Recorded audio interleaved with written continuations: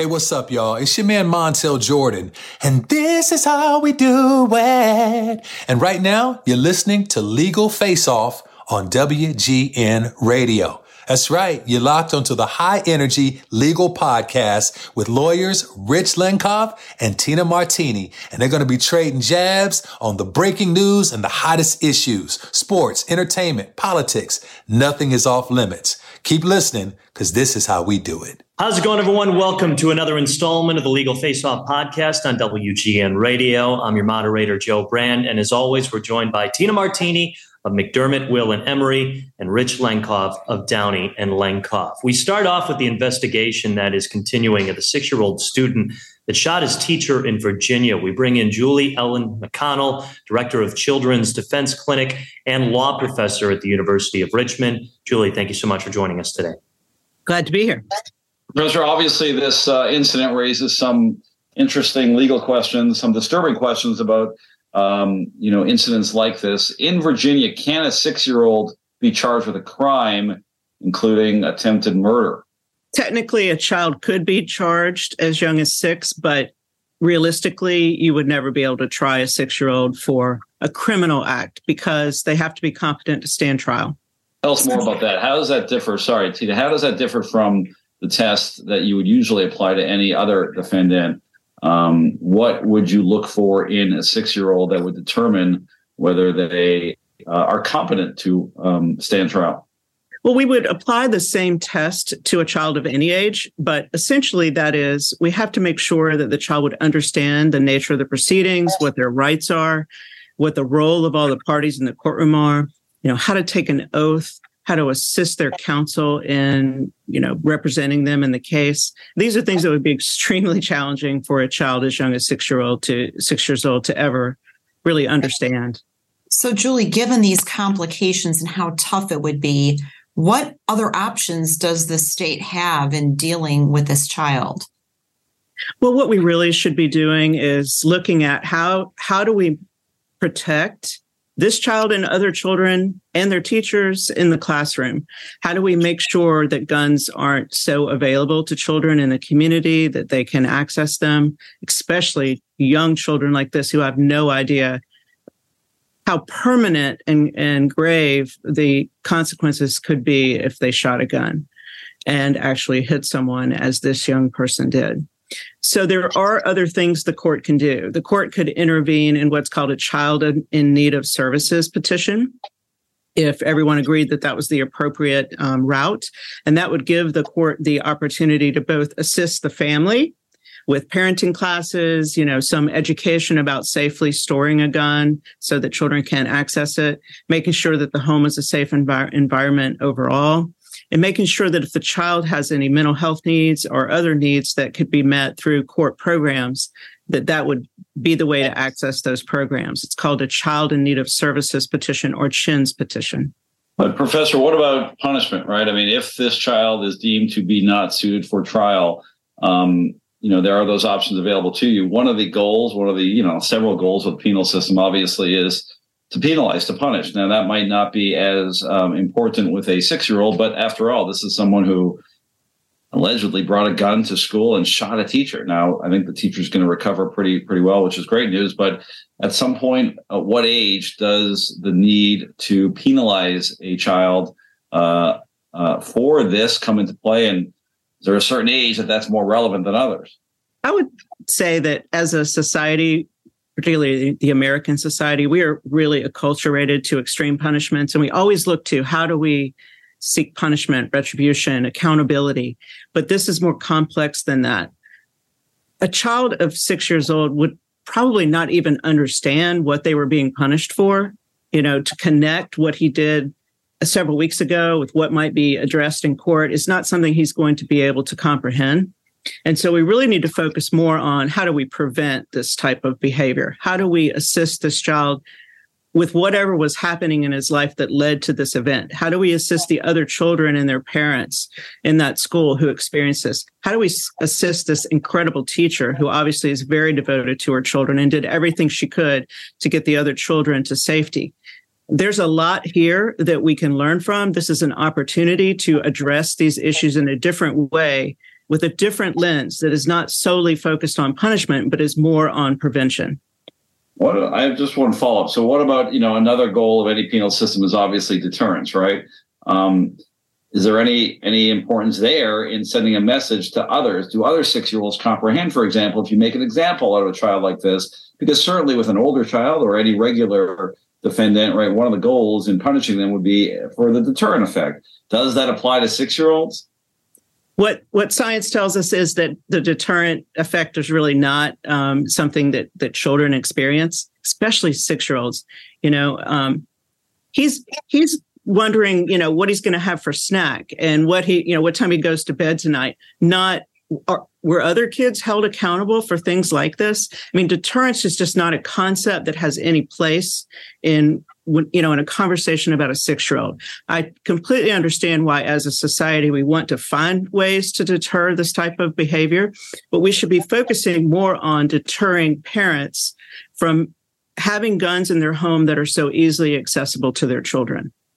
That's where the deterrent might actually work, is to have laws that specifically address the need to safely store handguns if you have children in the home.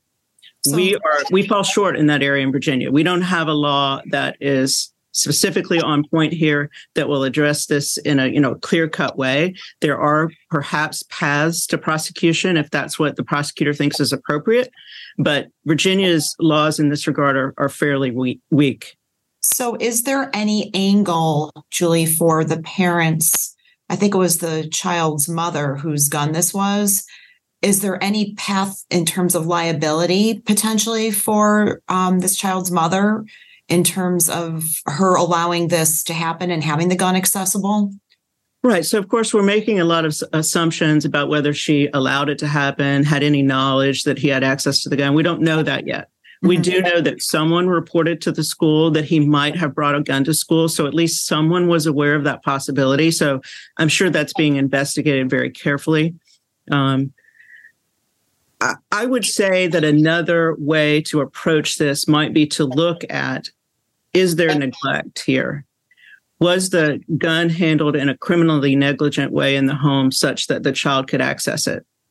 I don't want to, jump to any conclusions. There may be very good reasons that this mother felt she needed a gun in the home to protect herself and her family. And I don't judge her for the decisions she may have made around needing to provide a safe environment. But if it turns out through the investigation that she knew the child was curious about the gun, knew where the gun was, had asked, how it worked, that sort of thing, and obviously someone did know that he had some possibility of having obtained the gun, then there is potentially some responsibility there that might be addressed through the criminal process. This is a tragedy on all counts, and I'm sure that this mother is absolutely horrified by what happened and had no desire to have her child hurt anyone else with this gun. And so I hope that we will look at it holistically and try to understand what happened and how we can, address it in a positive way that sends a message, as you said, Rich, to deter others from this sort of behavior. But this is a complex issue, and there are a lot of reasons that our communities have embraced the idea that you need a firearm to protect yourself. And so when we send that message repeatedly, sometimes this is what happens. People do, follow that advice, and then they create a dangerous situation. And many children have been hurt in their own homes accidentally by firearms. And it doesn't ever seem to get our attention in the way that we need it to actually do something to change how easy it is to access firearms for children.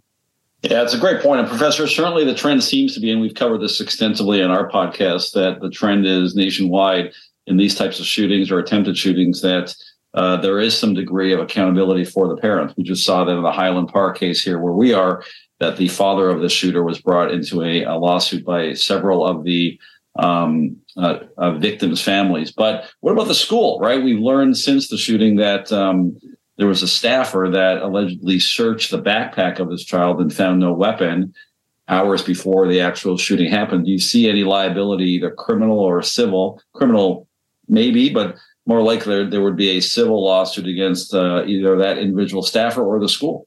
The problem is we know so little about exactly what happened. He came into school late that day.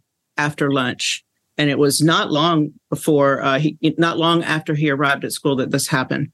They apparently, according to the reports I've seen, searched his backpack in the office.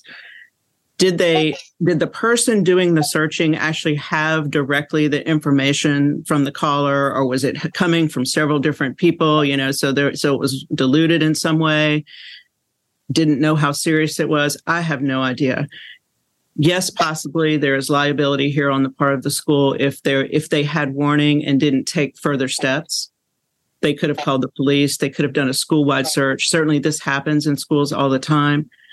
I think you have to understand, though, the context that when you're talking about a 6-year-old, probably no one thought, in their wildest dreams that anything like this could happen. And so they probably thought it was a mistake, or, that someone had called in a prank or something like that, and they didn't take it as seriously, perhaps, as they should have.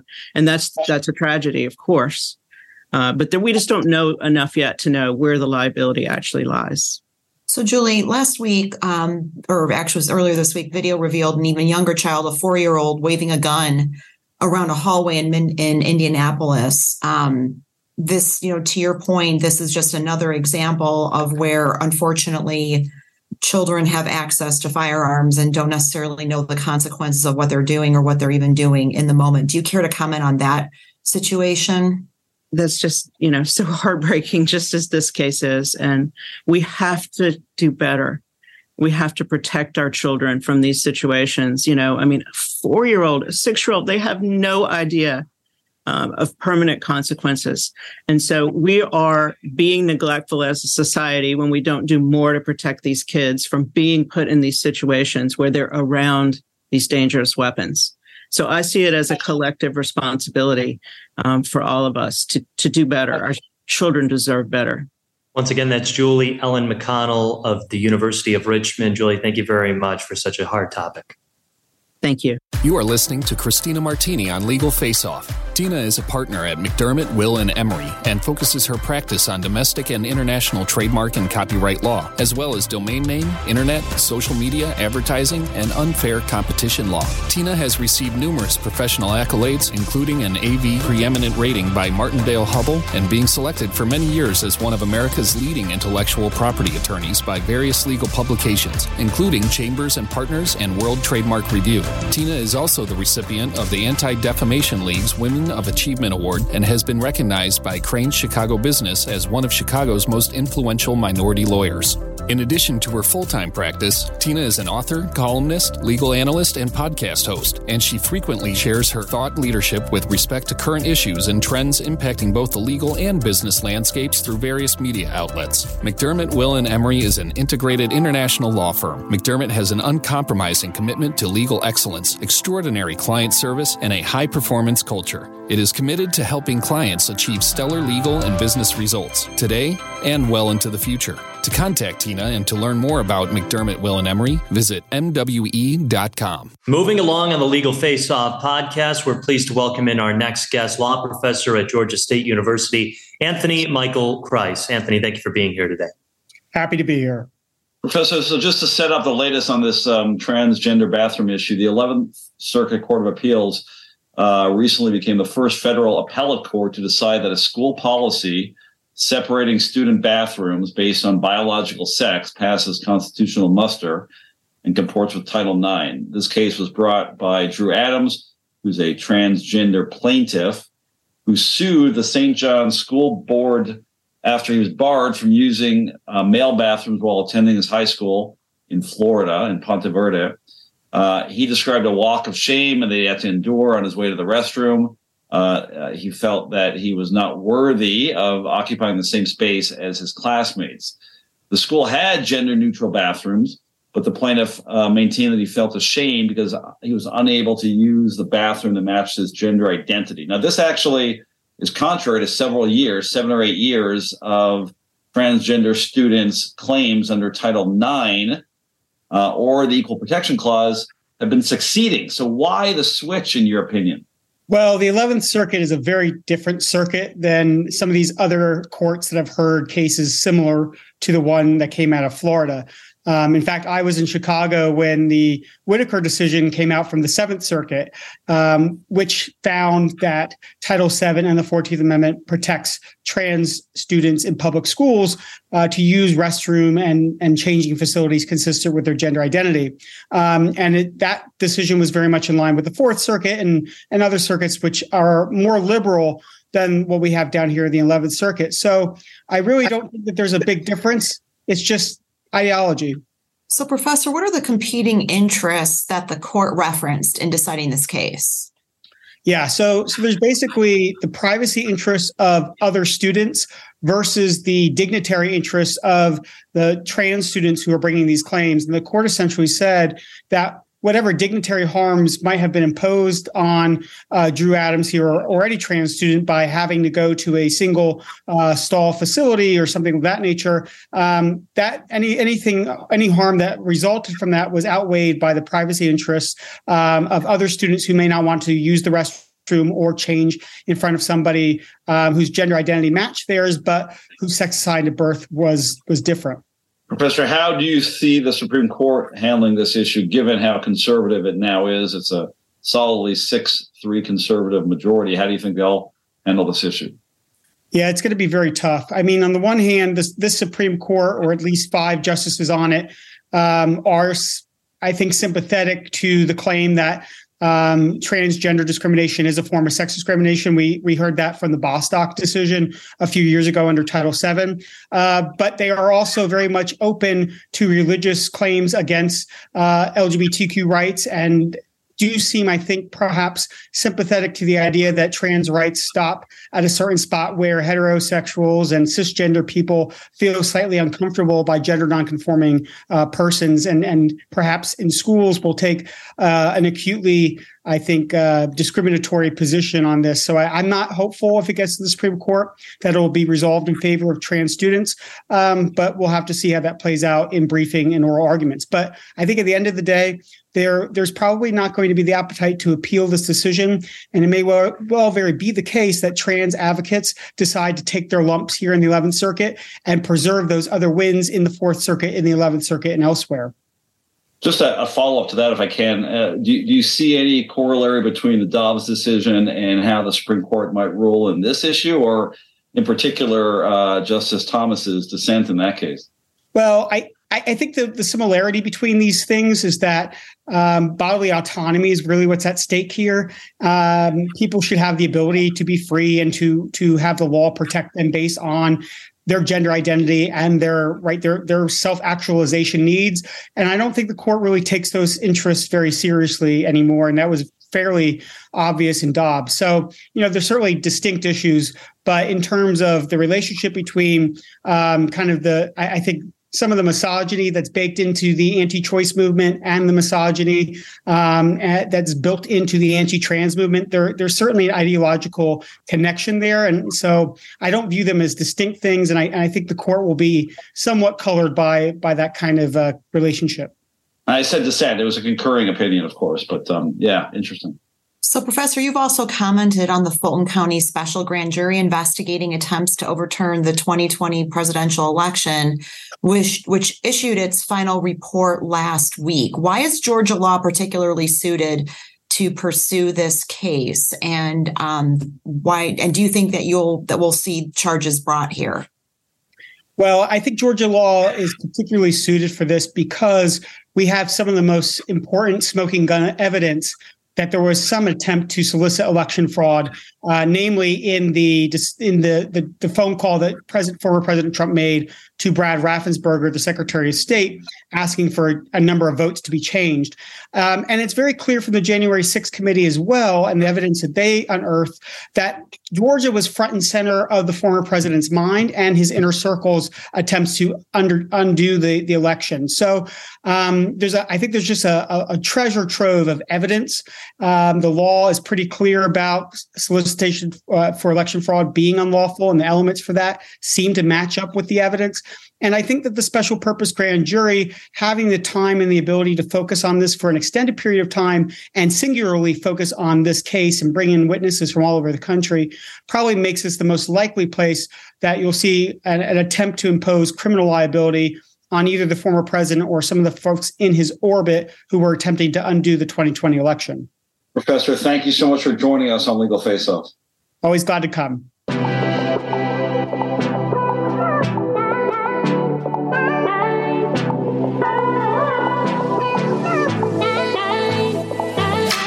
Welcome back to the Legal Face Off podcast on WGN Radio. And Rich and Tina, don't look now, but thanks to artificial intelligence, robots might be going after your job as well. And we've got the CEO of the company that's created the robot lawyer, Joshua Browder, founder and CEO of Do Not Pay. Joshua, thanks so much for joining us today. Thank you for having me. So Joshua, as Joe mentioned, you're the CEO of Do Not Pay, which is a tech company that has developed an artificial intelligence application that can be used on a smartphone and which next month is going to be making its debut as a robot lawyer in the courtroom to help a defendant fight a traffic ticket. Can you tell us more about this technology and how it works? Yeah, so Do Not Pay started 7 years ago, helping automate consumer rights. We started with things like letters and online disputes, so getting people out of tickets over the internet. But recently, the AI technology has gotten so good with publicly available AI models such as ChatGPT that we can actually talk live now with companies and governments on behalf of our customers. So as you mentioned, next month, we're actually bringing AI to the courtroom where it's going to be whispering in someone's ear, telling them exactly what to say during a speeding ticket case. And this will be the first ever time that that's happened. And so we're very nervous, but we have high hopes that it will do well because we've been refining it very much over the past month. Josh, I know that some critics have questioned whether this technology is legal to use in the courtrooms. Tell us about that. Yeah, so I posted an offer in December. Who wants to be the first AI speeding ticket case? And the tweet got millions of views and we received 300 different offers. We picked 2 cases where it's more legal in those areas than some other areas. There are so many rules that we have to comply with. We're complying with wiretapping rules because some states, everyone who's being recorded has to give permission. Other states, that's not the case. We're complying with unauthorized practice of law rules. No one could have ever imagined that there will be robot attorneys. And so the rules haven't been really written to account for this in some places. Really, it can only apply to humans. And so we focused on those areas. And then finally, the local courtroom rules. Interestingly, just before this interview, I was Zooming with the former district attorney of San Francisco, and we were going in detail to make sure we comply with all these areas. Ultimately, the consequences aren't that much, and we're willing to take the risk to make history with AI. So Josh, you've been quoted as saying that the ultimate goal of this technology is to help democratize legal representation by making it accessible for those who might not be able to afford it, and that you're trying to encourage the legal system to change. Can you comment on that? Yes, we want to make the legal system less pay to play. Right now, there are a lot of issues that are not being litigated because people can't afford these expensive lawyers. And these big companies and governments know this, and so they have a business model of concentrated benefit but spread out harm. So what I mean by that is a utility company can charge 1 million Americans a $10 late fee. They make $10 million, but the people getting the $10 charges obviously can't afford to hire a lawyer to fight back.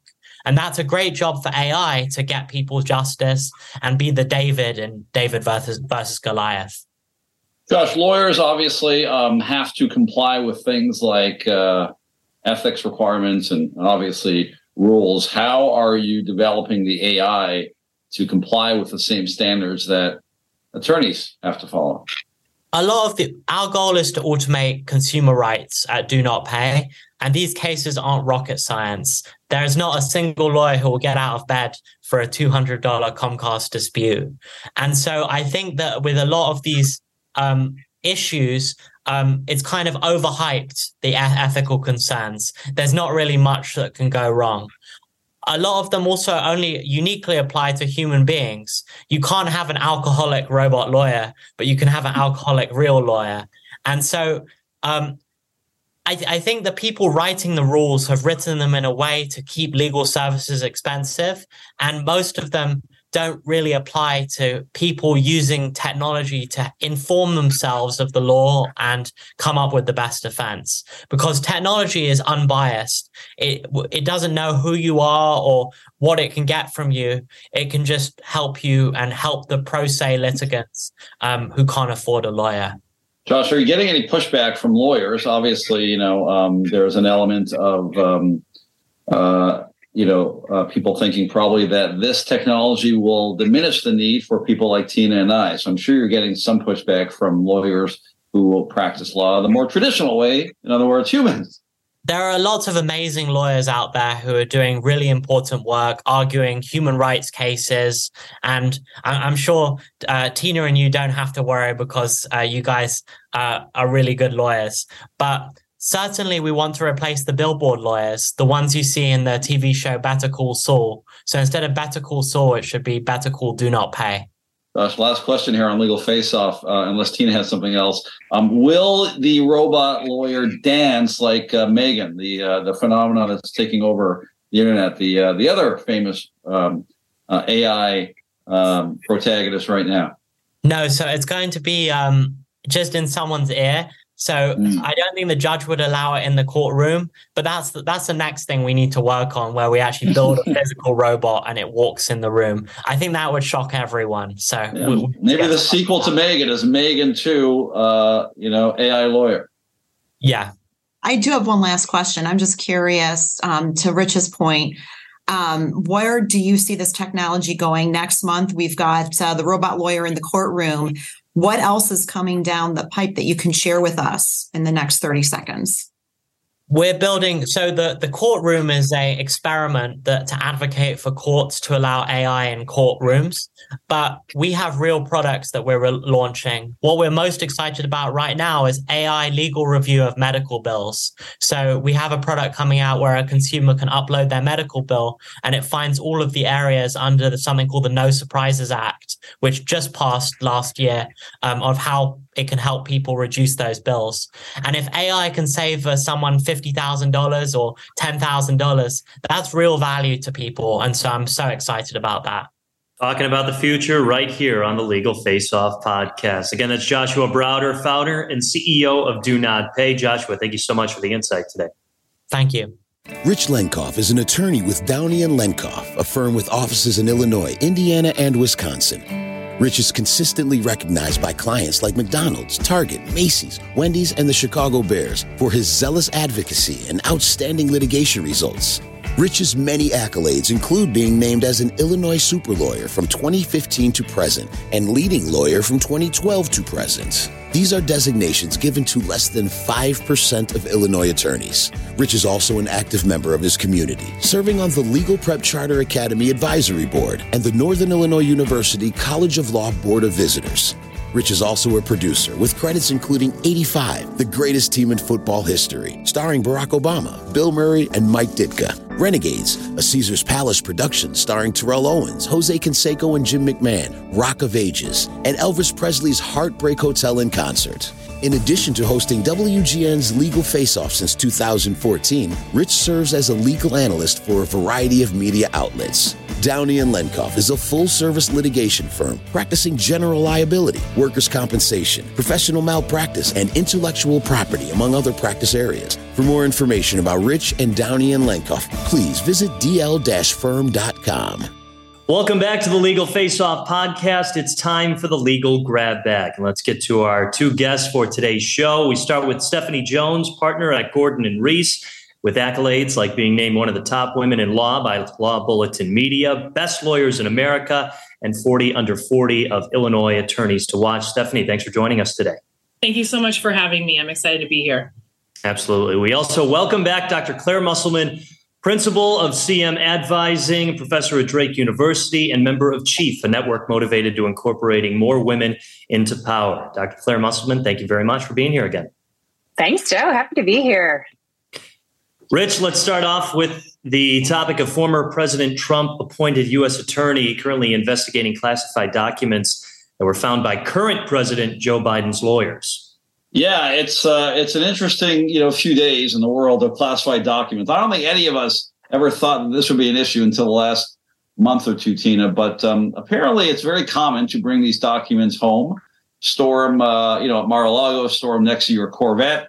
Apparently, the president thought that because of its proximity to his car, that might be, within the boundaries of top secret classified requirements. But what's interesting as lawyers is, and I think that the key question ultimately, and maybe the key difference between Trump and Biden among the couple or three differences is intent, right? I mean, in order to prove that a criminal act took place in holding these documents and failing to turn them over is intent, right? Any criminal prosecutor will tell you that. And the question is, if you are going to prosecute Joe Biden under what is clearly a crime, there's no question that holding these documents, possessing them, can be a crime under the Espionage Act, under some other statutes. But I think the key question in actually proving, that some criminal act took place, if that was ever the charge, remembering that the DOJ has a policy against prosecuting sitting presidents, but this happened while he was a vice president, is intent. And it seems to me that the difference here might be that Trump, forgetting what side of the fence you are, Republican or conservative or Democrat or liberal, it seems to me that Trump actively was trying to interfere with an investigation and failed to turn over these documents after many, many requests by the DOJ and by the FBI. The difference is it doesn't seem that Biden had the same intent. It seems like once his lawyers discovered that he was in possession of these documents, they turned it over. Now, I think politically, the fact that they have released this information in drips and drabs and failed to turn over this information until after the midterms is really a problem politically.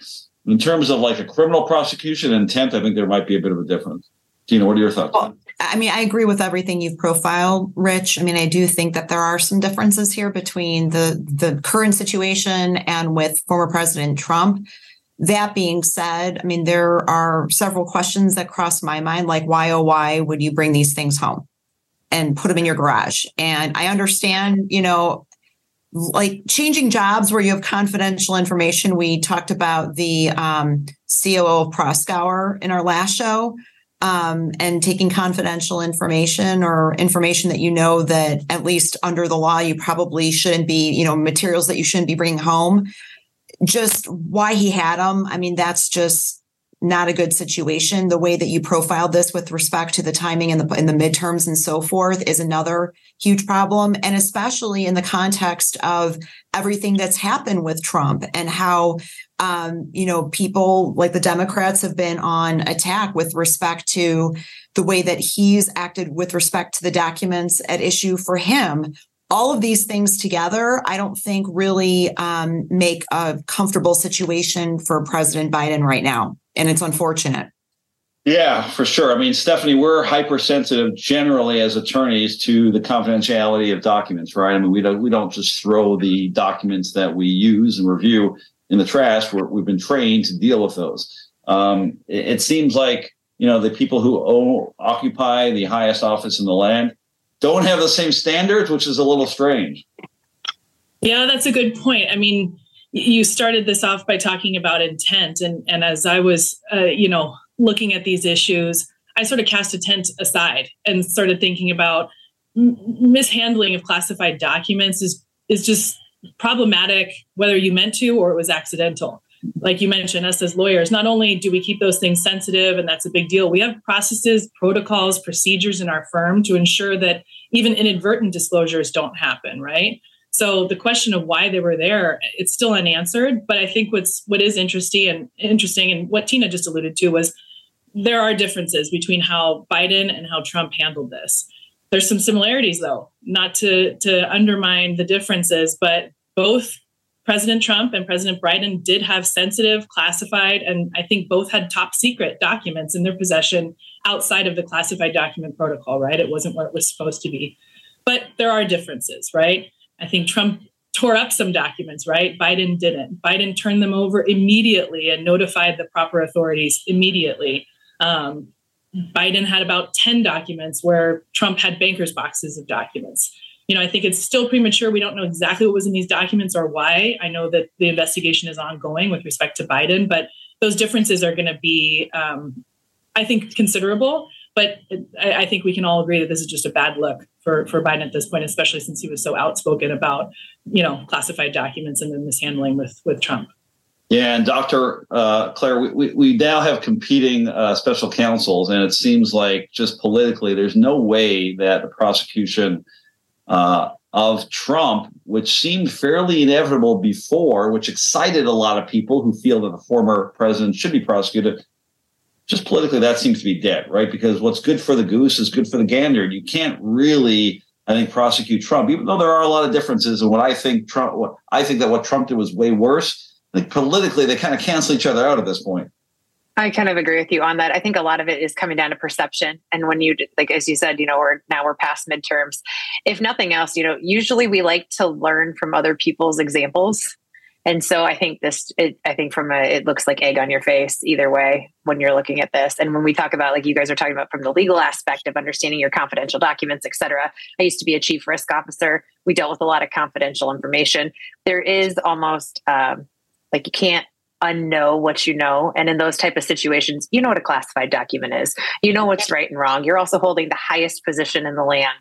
Like, you can't tell me you didn't really know what was going on. So I think a lot of this is going to come down to perception. And then where do we want to go with that from a legal standpoint and setting the tone for what comes next? Because I'm sure this won't be the last time that we hear about this in the highest office. Rich, let's move on to the next topic. Houston activists are calling for the arrest of a man who gunned down a robber. So, yeah, this happened in Houston. This was a taqueria. Most of us saw this unfold on video where the shooter, the purported robber, comes into the restaurant holding a gun, takes money from a lot of the patrons. They duck under the tables. And then as this would-be robber is leaving the restaurant, the taqueria, this patron pulls out a gun and shoots the bad guy in the back and kills him. And actually then takes his drink and spills it on the guy as he's leaving. And then the camera shifts to outside. He jumps in his pickup truck and he's gone.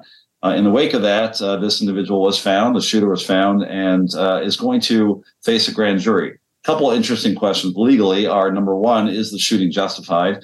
There is law in Texas that allows you to use deadly force if you perceive that there's an immediate risk to you or someone else.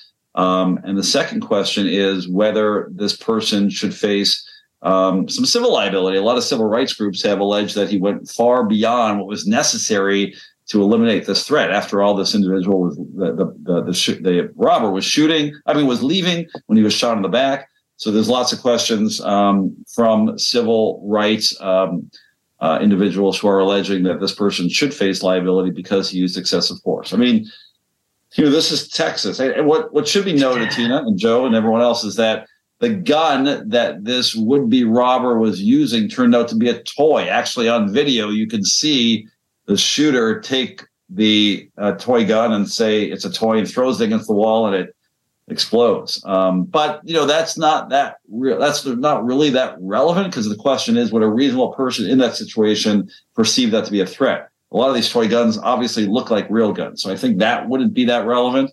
But Tina, was this reasonable? Was this a reasonable shooting?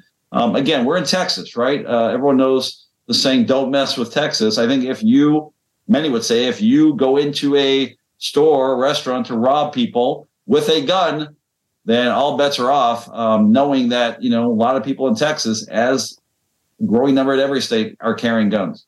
Yeah, so I'm interested to hear what our guests think too, but just a couple things. I mean, first of all, my understanding is that this guy shot this robber multiple times. And so there was a question as to whether he really needed to shoot him at all, let alone multiple times the way he did. I think it's questionable at best whether the shooter really felt like he was in immediate harm's way, especially when you have the robber leaving the premises. This whole notion of pouring a drink on the dead body after he shot this person multiple times. I mean, to me, this just conveys someone who at best is trying to be a hero and, glorify themselves. And I mean, it's just, it just smells of something out of a movie. And it's really unfortunate because law enforcement, really, this was law enforcement's job, assuming that no one had any imminent threat of bodily harm or anything like that. And the robber was really leaving, and this robber could have left without assume that they actually had a gun that could do damage. I mean, it sounded to me like this person was leaving and just wanted to get out of there with whatever they ended up getting by virtue of the robbery. I think it seemed to me very questionable that anybody was really feeling like they were in harm's way or imminent harm's way to the point where it would justify this kind of shooting, and particularly never the behavior afterwards would never be justified. So I think that the way that the shooter behaved was completely inappropriate. Claire, the shooting was, in fact, there was 9 bullets.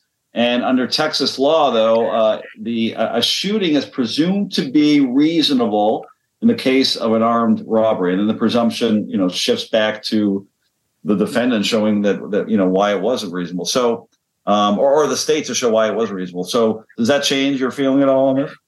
Well, so I look at this from a couple of things. I totally agree with Tina on the fact that the demeanor afterwards is a little telling, but also when we're looking at this, and I'm going to go like Good Samaritan law. So this guy's like trying to help out the people that have all been robbed at this point. He's not trained like a law enforcement officer would be to know exactly what you're supposed to do in that situation, where maybe one of us would think, okay, we're going to do what we need to do to detain him and detract risk from everybody else there. And we'll just wait until law enforcement gets there. I don't know that everybody has that mentality with this. And while we're dealing with Texas specifically in this area, it's just a little wilder in Texas to begin with. So I look at it from that landscape of he hasn't been trained for this. So when we look at reasonable prudence, I don't know that I would say, I don't know if I agree or disagree. I just think that there's a really big tell on the aftermath of dumping the drink on the guy. Plus, you could have always shot him in the leg or something. I mean, you get 9 bullets out. Well, to your point, Claire and Stephanie, I mean, this individual is not presumably not a trained marksman, not a trained police officer. And while you might apply the standard that Tina referenced, that it's only reasonable to shoot them once or to shoot them in the leg. Sure. On the flip side, is police themselves are trained to unload their weapon, right? Because you don't know the degree to which you're going to stop an assailant. So, if you apply that standard, this person did the right thing. But even if you don't, how can you expect someone in the heat of this moment to know, well, if I shoot them in this part of the body, that'll stop them? I mean, it might be reasonable to unload your weapon and then worry about it later if there's someone waving a gun around a restaurant. Yeah. And I also think that, you've got adrenaline running through the body. This is not somebody that practices this on a standard daily basis. And to hold a gun license these days, you don't have to prove that you can shoot. You just have to be able to know like the parts of the gun, what to do, if, when, et cetera. So again, when we go back down to he is a civilian, he is not a trained law enforcement. And so do you try and hold the same standards there? Stephanie, what do you think? No, I think that's a really good point. I do question, how much experience he has with gun. I mean, he's in a taqueria with a loaded firearm, ready to shoot, right? And seemed pretty cavalier about shooting somebody 9 times in the back and then dumping some water on his head as he walked out and got in his car and left. He didn't seem like he cared that much about that guy. And I realized he was the assailant. He was in there to rob people. But Texas self-defense laws, the applicable penal code, requires that the minimum amount of force be used necessary to protect against that crime, right? And that there's a reasonable belief that the force necessary was going to stop someone from committing a crime equal to or greater than what you were doing, right? He was robbing someone. I think Rich's point is well taken. The toy gun doesn't matter. Everyone's in the heat of the crime is going to think it's real. You're going to have to assume for your own safety that it's real, right? But I think there's a lot of questions here. And I wonder if they're going to be able to find some sort of expert that said, he was wounded and defenseless after shot 1 and then, or shot 2, right? But by shot 3, 4, 5 and beyond, it was just murder, right? I think that the discovery is going to be interesting in this case, assuming they get past the grand jury. I also think it sets an interesting precedent for what comes next, because then now are you going to have people that are more fear-based into, okay, well, I do carry. All right, if something happens, well, shoot, I don't want to go to jail when I'm just trying to save other people in my community. Right. Not in Texas. People are still shooting first in Texas anyway. This is true. Don't get into a rear ender in Houston. Our next topic, I'm interested in the resolution of it, Tina, because you and Rich are very strict about my non-compete clause in my contract. I'm not able to moderate any other legal podcast out there. Could we see an end to non-compete clauses in independent contractors' contracts? Yeah, Joe, I know you're watching this one very closely because Rich and I run a very tight ship here. So in a recent and potentially landmark announcement a couple of weeks ago, the FTC, the Federal Trade Commission, has proposed a rule that would ban employers from imposing non-compete agreements on workers and independent contractors. The FTC is taking this position on the basis that non-competes harm competition by blocking employees from finding better opportunities with other employers. And the FTC claims to have authority to ban these types of unfair methods of competition under the Federal Trade Commission Act. Non-competes apparently impact about 20% of the workforce. And if this rule goes into effect, it would not only ban new non-compete agreements, it would also require the rescission of existing non-competes. Generally, the rule would not ban other types of employment restrictions unless they're so broad that they essentially function as a non-compete. The rule would also include an exemption for non-compete clauses between the seller and buyer of a business.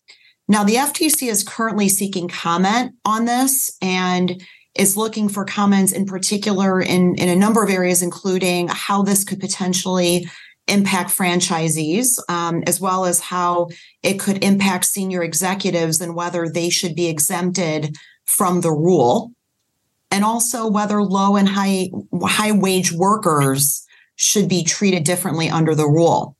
There are likely to be a number of challenges to the FTC's power to do this, and some experts are saying that given the current climate today and the current makeup of the Supreme Court, that it may not stand. And some experts are also saying that Congress never delegated the FTC this type of authority in the first instance. All of this is happening against the backdrop of a handful of states already banning non-competes and 21 others having imposed some form of limitation on non-competes. So, Rich, everybody's buzzing about this, at least in the legal community. Lots of presentations being done, client presentations, CLEs and whatnot. So definitely one of the most important developments we've seen in a while. Yeah, it's a hugely broadly affecting rule. I mean, I don't think the general public has sort of picked up on it yet, but I think once they do and realize how impactful it is, it'll get a lot more attention. But, I think it's a reflection to your point of,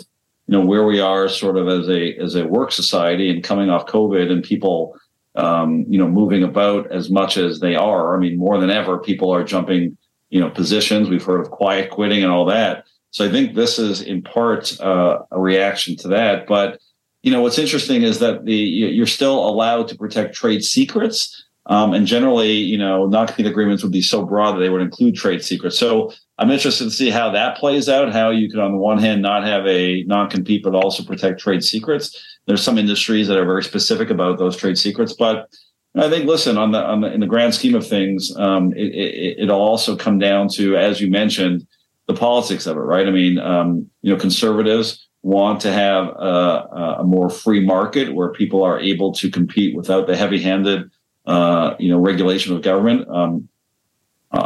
Some others feel that there should be more regulation. So, and you also raise a good point as to whether the FTC actually has jurisdiction over that. That'll be litigated too. So there will be lots of litigation about this for sure, and we'll continue to follow it. But Stephanie, what are your thoughts on this development? I think the FTC is trying to hit a home run here, and it's really broad. It's beyond sweeping. I think that the questions about their power to effectuate something like this are certainly going to be litigated. I mean, employers got smarter about these, years ago, and they started tethering non-competes to a financial payment. So if they become retroactively ineffective, are we going back to people who's paid $10,000, $20,000, and they're going to have to pay that back? I mean, there's so many questions about how this would be impacted or applied. But I think, when I see something like this, I think about what the real trend is. I think right now a lot of people are just, whoa, this seems really striking. But what I think most likely is going to end up happening is a continuing trend that I think that we've seen across the country for the last 20 years. We now show, I think Tina mentioned 21 states across the country have outlawed them. There's other provisions. You mentioned COVID, Rich. time and geographic components to non-competes used to be sort of the overarching theme for applicability. What is a geographic, restriction when someone's doing their job based in Chicago, but they're working in Cabo San Lucas or, the Bahamas or New York, right? And I think it became very difficult for courts to apply. But the trend that I think that we're going to see, regardless of whether the FTC is able to apply something like this, is, or I guess I'm assuming that they're not, that I think it's going to be more focused on the lower wage earners, the more vulnerable people who are subject to broad sweeping non-competes that really aren't tethered to any real risk for a company that they're taking trade secrets or things like that. That's the trend here in Illinois. And I think that's sort of a middle approach. And I think that's what we're going to see, where it's going to be more focused on executive level employees and non-competes in that level of employee, and the lower wage earners and the people that aren't exposed to those more confidential information or trade secrets are going to be eliminated from applicability of non-competes. Claire, anything else on that? Yeah, I would agree with that. I think from the ones that I've seen, they're very much heavily versed in more of that geographic location versus it being trade secrets. And I think if we could separate those kind out, I think you do see it impacting a lot of the lower wage earners more so on an impact basis, and especially with the way that COVID worked. And I like everything that Stephanie just said with that. I personally think from a competitive market standpoint, I like seeing them go away. I think it's, I think it's time for companies to put their money where their mouth is and start stepping it up. And if we end up separating out like the trade secrets versus it being like just a stereotypical non-compete, say the more the merrier. Let's see what people really have. Start spreading the news.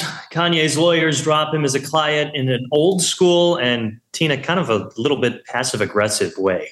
I don't know. I mean, Ye's disappeared, Joe. What do you do? So all of us are saying, where are you, Ye? It looks like. Are we really saying that though? Or are we saying goodbye? Yeah, please go away. Well, it's just ironic for the guy who was everywhere all the time, way too much for my liking. He suddenly is nowhere anytime. So he's disappeared, and folks have had a tough time tracking him down the past couple of months, particularly after he made the news going on a rather disturbing anti-Semitic tirade. Greenberg Traurig, who has represented Ye, including in a number of copyright cases, many of which where Ye's been the defendant, and they've been sampling cases, GT still can't reach him, and they've gone to court about it. Ye has also apparently changed his phone number that he used to communicate with his lawyers. Apparently, he had a special number for them, and they're no longer able to reach him at that number. So in order to reach him, his lawyers, or now his ex-lawyers, asked a judge if they could publish classified ads in LA-based newspapers to make it abundantly clear that they are no longer representing him in the cases they were handling for him, and so that he could find someone else to do that. The judge allowed Greenberg Traurig to exit the cases, and the judge asked GT to serve Ye with her order telling him that he either needs to get himself new lawyers or represent himself pro se in those cases.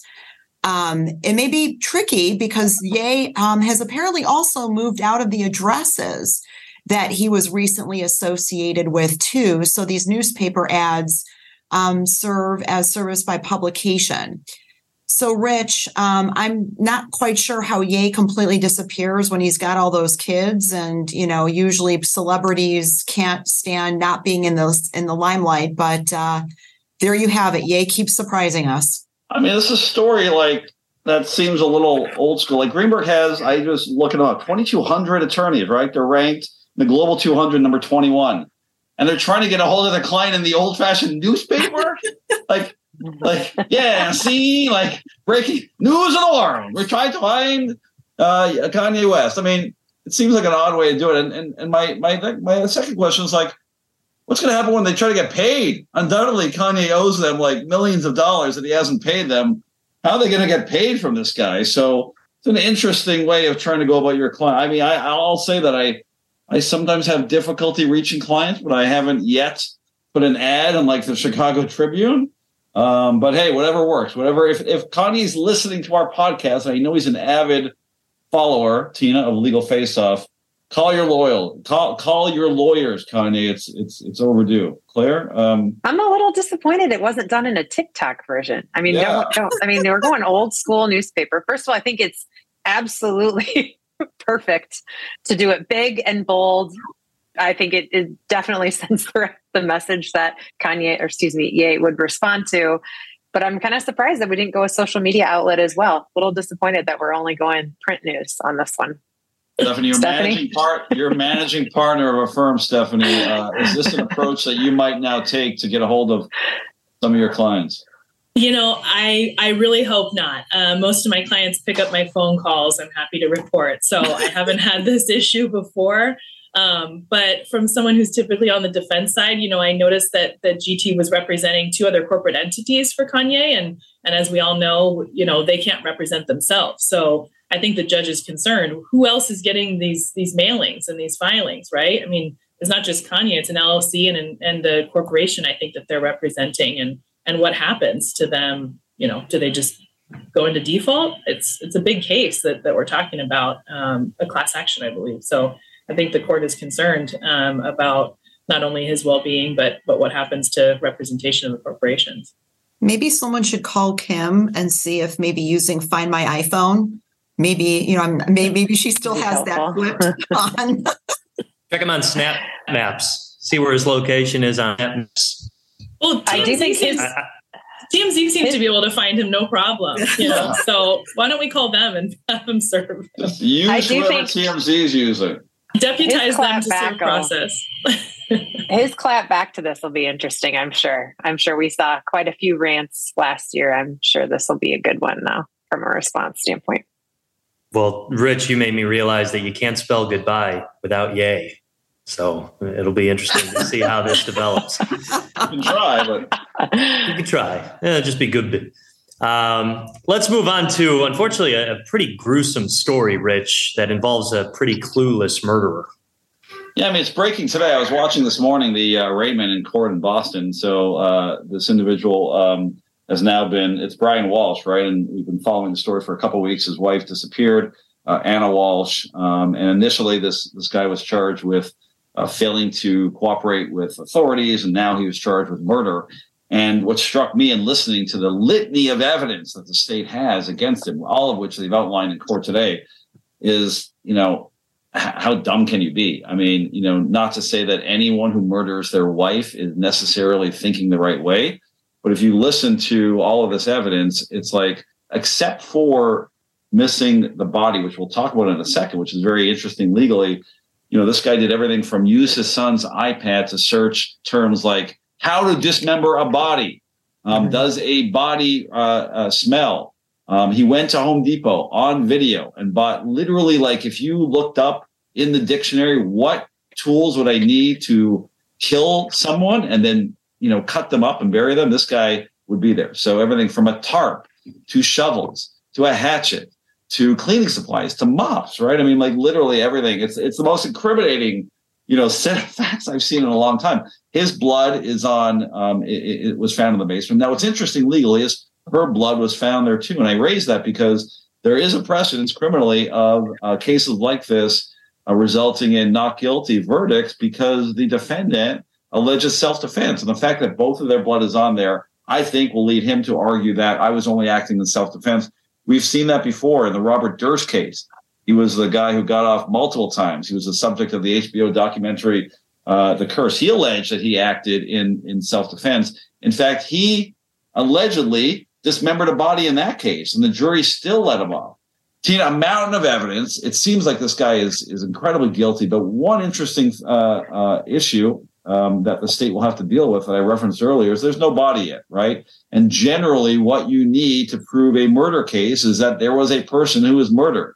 And the absence of a body is certainly an obstacle. That being said, the state will certainly allege, as they have in the arraignment this morning, that there is no body because the defendant disposed of it, right? He's also seen on surveillance putting multiple garbage bags in dumpsters at apartment buildings around town. So generally an obstacle to not have a body, but in this case, at least to me, it seems open and shut. When I was watching it, Tina, I was literally thinking this guy is going to admit it right then and there because listening to all this evidence was overwhelming. Yeah, Rich. I mean, I think given all the other circumstances around what's happened, I think that if you have somebody who disappears without a body, and there's really nothing else that sort of balances the evidence towards this person committing a murder, then I could see if you really don't have anything that leads up to it, then it's hard. And I could see a not guilty verdict. But here you did a great job profiling all the things sort of leading up to it, what has been found, the blood, the weapon, the being caught on camera, the searching about how to dismember a body. I mean, I'm surprised that we haven't seen Sopranos DVDs on site too, which is a great way. I mean, just watch The Sopranos. I mean, they did it all the time, right? So, all to say that this is a horribly sad situation because of the kids left behind. And clearly, I mean, there may be mental illness here too that ends up getting alleged here that's why it happened.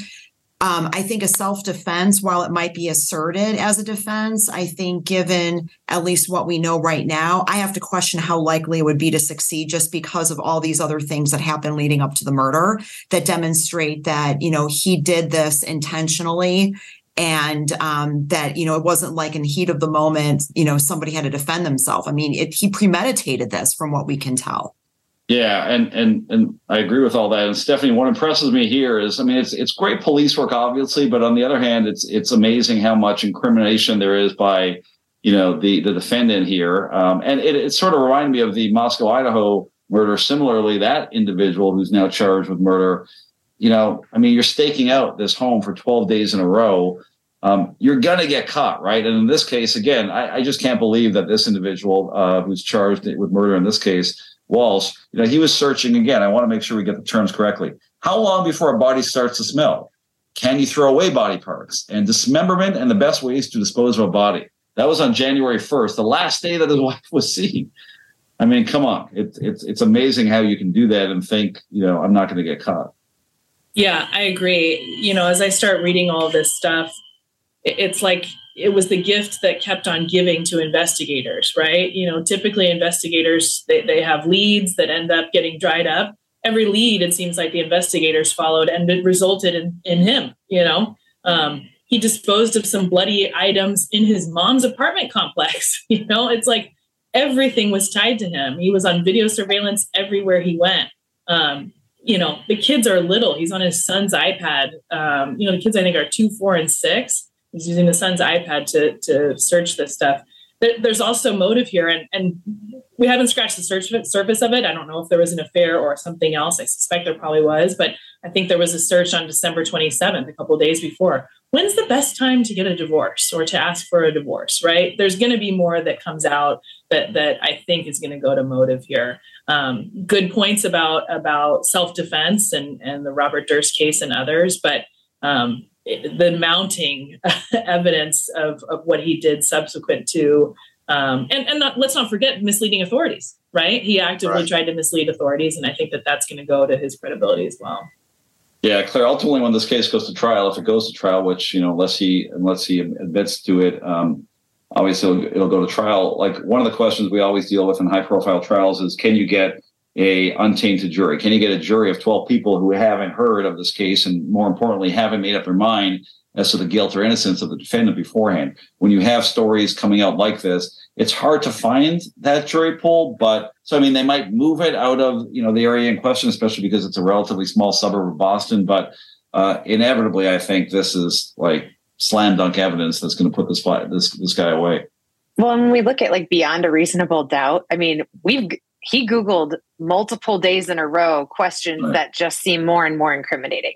So when we're looking at what is the rate of decomposition of a body found in a plastic bag compared to that on surface in the woods, I mean, we're getting really specific. And then you've got the trip to Home Goods, you've got the trip to Home Depot. I mean, we've got multiple TJ Maxx's in there buying new bath mats. I mean, when you start to piece all of this together, if we're going to say self-defense, I don't know that really will resonate.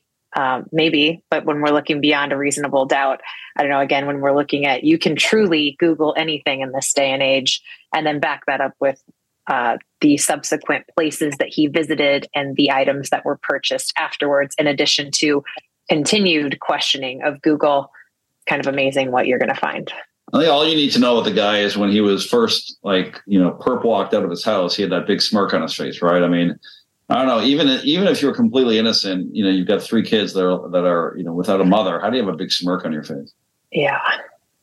Rich, for our next topic, we kind of saw this coming. Southwest dealing with quite the ripple effect from all the delays and cancellations during the rough holiday weather. Yeah, I mean, no question, right? One of the reasons we're around after almost 9 years is that the inevitable result of any major event like this, especially, Snowmageddon or all the delays that happen around Christmas, is litigation, Tina. So in one way, we're thankful for this litigation, as we've got some great stories to talk about. But a couple of different lawsuits coming out of the Southwest debacle a couple of weeks ago there's some individual lawsuits. Like, for example, one person is suing Southwest because they're alleging that the promised expense reimbursement hasn't been done or hasn't been done quickly enough. But the major lawsuit that's really interesting legally is by shareholders, right? So shareholders are suing their own corporation, Southwest, and alleging that the way they acted both before and after this event was contrary to the interests of the corporation and contrary to their fiduciary duties and shareholder responsibilities. And because they knew about this, Tina, allegedly, according to the lawsuit, and failed to act to remedy these scheduling and technology issues in advance, that resulted in this happening. And more importantly, long term, resulted in the huge drop in share that Southwest has undergone and the long-term reputational risk that has happened because of this. I don't know that you could put a value on that, right?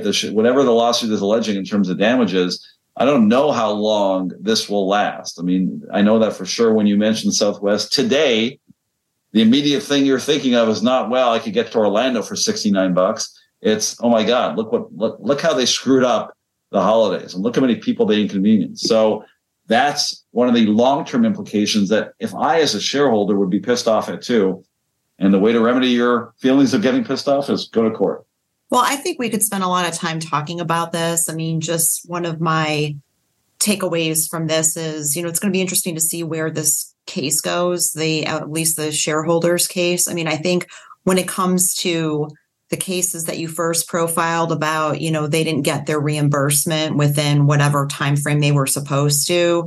I mean, those are relatively nominal compared to the second one that you profiled. And ultimately, we were having this conversation earlier. I mean, Southwest does what Southwest does in terms of offering a low cost, they're a low cost provider. And it's because they run, I mean, to me, this is pretty logical and simple that they run their airline differently than their main competition. There is a reason why they're able to offer the prices that they offer. And I don't think that they've been particularly secretive about how they run their airline. This whole point-to-point notion of how they operate. I'm an operations person by training, so I sort of look at it through the lens of operations. I don't think they've been hiding the ball that this is how they run their airline and that it is different than the way the other airlines run it. I don't think that they've been necessarily hiding the ball either about their computer systems not being as state of the art as maybe some of their competition either.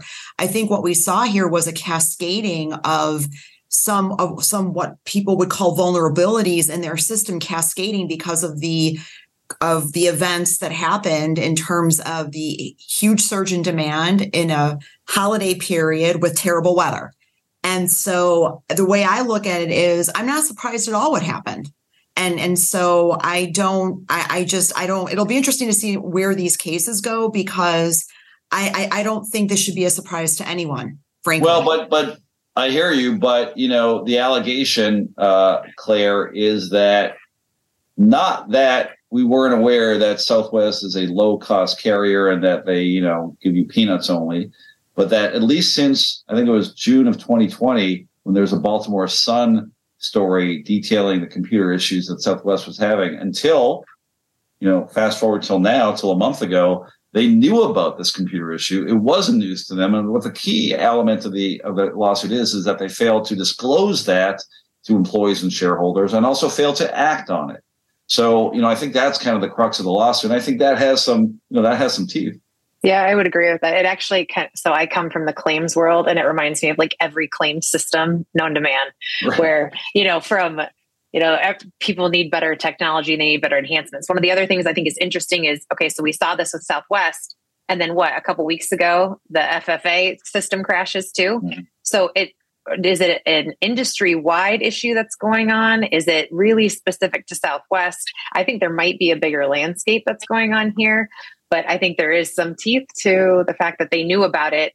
But I also think that there is more of an awareness that has to be in existence with the employees of Southwest. You can't tell me that they don't know, but also then was there any movement to try and remedy this, to move forward? And then you add in, here comes the perfect storm to just kind of kick everybody into high holiday gear, where you've got the snowstorm. You have the highest travel season. We're also probably the first real travel season outside of COVID too. So you're seeing a massive increase in what we had previously seen. And maybe that's one of the reasons that they didn't choose to do the technology updates when they originally were making those aware of in June of 2020, is because we had COVID. And so you saw such a decrease in how many flights were operating and who was being staffed by them, that they thought, all right, well, let's just try that and ride this out until we can get into a more stable environment. And boom, here comes the perfect storm to try and kick that in high gear. Definitely 3 words to figure all this out. Free drink coupons. I just got some. Everything. Give them all. I just got some from them. I got 4 of them. That envelope, yeah. Everyone loves those. I like it. Yeah. I with the shareholder lawsuit, I question the veracity of fraud and misleading statements. I pulled the complaint. I see something here from Southwest annual report that says, if companies' significant technologies or automated systems were to cease functioning, ... it could harm its operations and result in financial losses and reputational damage. That's in the report, and that's cited by the plaintiffs in their complaint. So what is it exactly that Southwest was keeping secret and not advising shareholders of? What was it that shareholders were so blindsided by, when there was a final failure? I'm not convinced based on what I'm seeing so far. You and me, Stephanie, are in the same boat on that. When I think of the reputational risk that they're saying that they are, worried about, their people are what makes that group. Like, I know that we talk about, yes, they're a low budget, but let's be honest, last time, if you do fly Southwest, their people are amazing. And so it makes me think about all of their employees that really are like the charismatic people that make your flights more enjoyable. You see their posts on LinkedIn and YouTube, and you see them on TikTok and Instagram, where these people like truly love their jobs. And that's when I think of their reputation, I instantly think about their people, not something about their technology, not about their shareholders, not about those executives, but the people that are actually manning those flights on a day-to-day basis. That's what I think of when I think of Southwest's reputation. And maybe I'm a one-off for that, but it's when I do fly Southwest, it is one of the reasons I don't hate it, is those lovely people. And of course, the free drink coupons. No, I'll echo that, Claire, because I feel like the thing I resonated the most with, yes, obviously free drink coupons. But somebody made a sarcastic post, was like, "Oh, if you're frustrated about your travel complications right now, make sure you air it out with the lowest level employees that you deal with in the entire company." Right. That's where people's minds go automatically. And totally agree with you there. Tina, let's wrap up the legal grab bag. And I would start this off by saying be aware of hot mics, but probably just better to not have a hateful personality, as a Chicago lawyer is in hot water after a racial slur was uttered when the microphone was not muted. Yeah, Joe. So one of the things we've seen coming out of COVID, and we've profiled a number of these stories on Legal Face Off over the last several years, is what goes wrong in Zoom meetings, whether they're between people or in court. And the latest story involves Chicago lawyer Donna Makowski, who was on a Zoom call with a court last week. And while waiting for her client to appear, she allegedly used a number of racial slurs to describe people at the Cook County Sheriff's Office, including the N-word. Apparently, a number of the parties to the call heard her, including the judge. And Makowski claims that her use of the N-word was not directed at the judge. She has reportedly apologized profusely and told the judge after the incident that she is shaken and humiliated by the incident. The judge said that she would not find Makowski in contempt because the court can't teach adults to not make ignorant statements nor to make racial slurs, whether they're directed at the court or not, and that she could not impose a punishment on Mikowski that would be more effective than the embarrassment and humiliation that she's feeling from the incident. Nevertheless, Mikowski may have to face the Illinois Attorney Registration and Disciplinary Commission for possible discipline. For those of our listeners who may not know what the ARDC is, it governs the licenses for attorneys and deals with complaints accusing lawyers of inappropriate and unethical behavior. I scratch my head at this, Rich. I mean, it's just one big wow in my book. It's shocking stuff. I mean, it's the continued sort of unfortunate diminution of standards in our practice, right? I mean, everything from attorneys showing up in their underwear for Zooms. We've all covered some of the craziest stories of Zoom court appearances to, general lack of decorum for not just the court, but for your colleagues. And, again, it's all part of, I think, the same continuum. So I respect, of course, the judge's sentiment, but I don't buy it. I mean, punish this person, in my opinion. It kind of reminded me of another story recently. I don't know if you know who Dana White is, but Dana White is the head of, UFC Ultimate Fighting. And he was seen on video slapping his wife. And his answer in a couple of opportunities to explain, how he is ready to face whatever punishment is coming to him said, the ultimate punishment is I've got to walk around the rest of my life knowing that I'm disrespected and people saw this video. Well, yeah, but so what? Doesn't mean that you shouldn't be punished as well. You hit a person, you hit a woman. So, similar to this situation, I respect the judge's feeling that they cannot impose any more penalties, but yeah, they could, and we could, and the ARDC could. So, I think this person deserves whatever punishment is coming to them. And, it's a lesson, of course, that no matter if you're on Zoom or, standing in front of a federal court judge, like the one Stephanie worked for, we talked offline about how much we respected her former boss, show some respect, show some decorum, because all of this activity sort of, ultimately affects us all and shows the public that we're not worthy of the titles that we're holding. Stephanie, Claire, what are your thoughts? Yeah, go ahead, Claire. I was going to say, I got to go with Joe on this one. It's a hateful personality because that type of verbiage isn't used in if that's common language, that's not a one-off. I mean, If you're spewing that when you're going into court, I think that says everything about you off camera, outside of being a practicing attorney, but I also agree that this is you're representing a very high level position and power within that. And so to have that type of hateful speech, I don't know, I'd see the sanctions. And I agree with the judge. I think the humiliation is apparent, but I also think that, if you're going to represent people or you're going to hold these type of licensures and you're going to have that kind of credibility, you should be held to higher ethical standards. So Stephanie, I don't know what you think about that. I think we're all in agreement here. This is a sad day for the Chicago legal community. Our reputation here in the Windy City is been tarnished by this person, and it's disgraceful. I think the judge was too easy on her. I mean, she's been licensed since 1984, had no other history of ARDC or ethical complaints or probation or anything like that. And it just made me think these people are just there in the community, ready to use the N-word whenever they're having a bad day. And it's a sad day, I think, for the Chicago legal community.